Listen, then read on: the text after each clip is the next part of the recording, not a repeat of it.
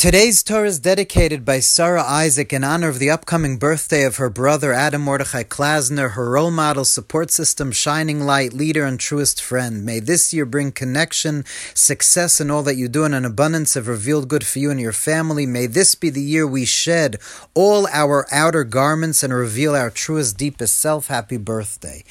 And when we speak about shedding outer garments, it's fascinating that throughout the writings of Kabbalah and Hasidus, the word that's always used to describe negativity, anything evil, impure, challenges, any negativity, Kabbalah and Hasidus always uses the word for that, klipa.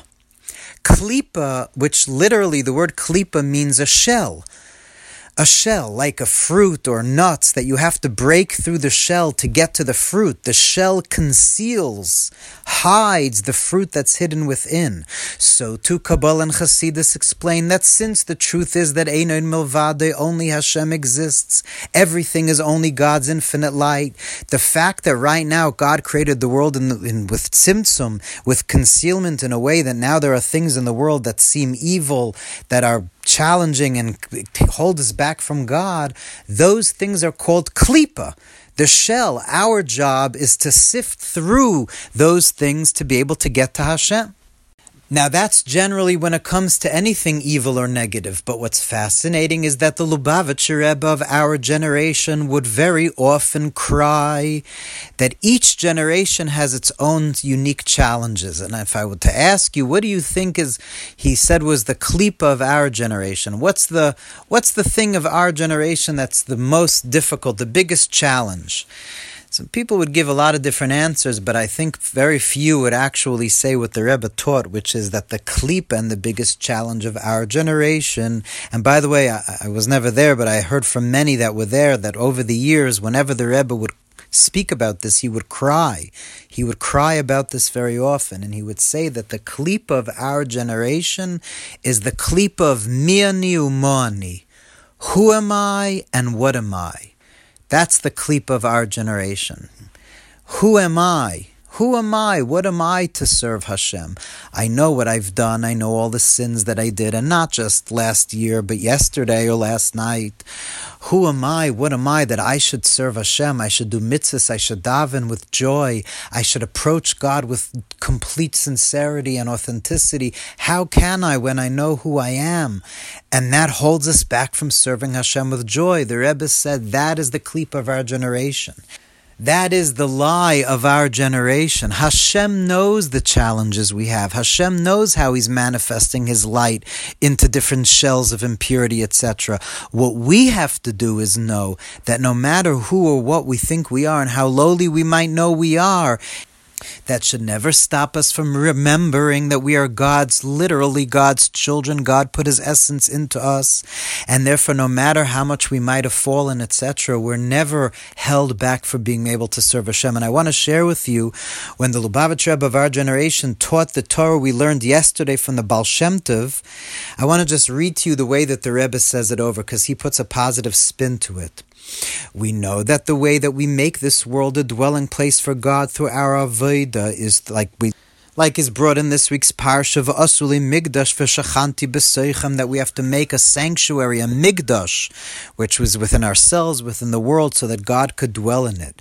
Ubir ha'inyan, and to understand how do we make this world, what's the way we make this world into a Beis HaMikdash in ourselves, will be understood based on first prefacing the Torah of the Baal Shem Tov when it comes to humility. That when humility is shalei b'mkoimo, when it's false modesty, misplaced modesty, it's a contradiction to serving our Creator. Hainu, meaning that when a person thinks to himself, mi ani u'ma ani, who am I, what am I, and because of his lowliness he doesn't believe that through his prayer and his Torah he causes shefa, a flow into all worlds, and that even angels are sustained by his Torah and tefillah. Through that one could have a yerida, could descend, because a person will think to himself that because I already did X, Y, and Z, so who cares what I do? What I do doesn't make a difference to Hashem above, and therefore let me just do whatever I want.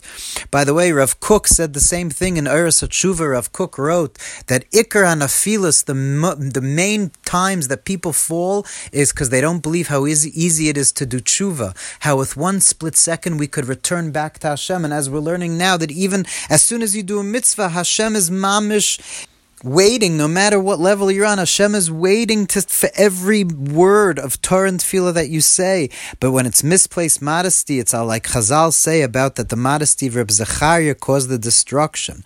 But when a person meditates, like the Baal Shem Tov taught, that the great and mighty king, that the Rebbe actually explains as Atzmus Mahus, the very essence and being of God, is watching the lips of a person and kisses the lips of a person that speaks words of Torah and Tefillah, then a person serves God with simcha more than anything else in the world. Vihine, listen what the Rebbe spin. That the Baal Shem Tov said that Anova Shalei B'Mkoima, that misplaced modesty, like the misplaced modesty of Reb Zechariah that caused the destruction, moving mizeh, that when a person does know, and a person is in an opposite way, that he knows or she knows that all of their deeds are completely irrelevant above to Hashem, that not only does one's avodah draw down its supernal light, like the Baal Shem Tov said, but more than that, down into this world we're able to draw the great and mighty King who kisses our lips through the saying the words, the letters of Torah and Tefillah. And mitzad zeh, one serves Hashem besimcha, betuv levav, with joy more than anything else. Through that one builds the Beis HaMikdash. Confidence, courage, believing in the importance of what we do, every single tnuah, every movement we do for Hashem, no matter who one thinks one is or who one knows that one is. That is how we build the world into a Beis HaMikdash and ourselves into a Beis HaMikdash. And especially because the klip of our generation, the biggest challenge of the generation is that we don't believe in ourselves. We don't believe that we're fitting to be temples for God. May we strengthen that emunah, that it's us, it's each and every one of us that God wants to dwell in. And when we say words of Torah and Tefillah, God is kissing our lips and bringing His whole essence into this world. May we finally see it when the whole world becomes God's temple.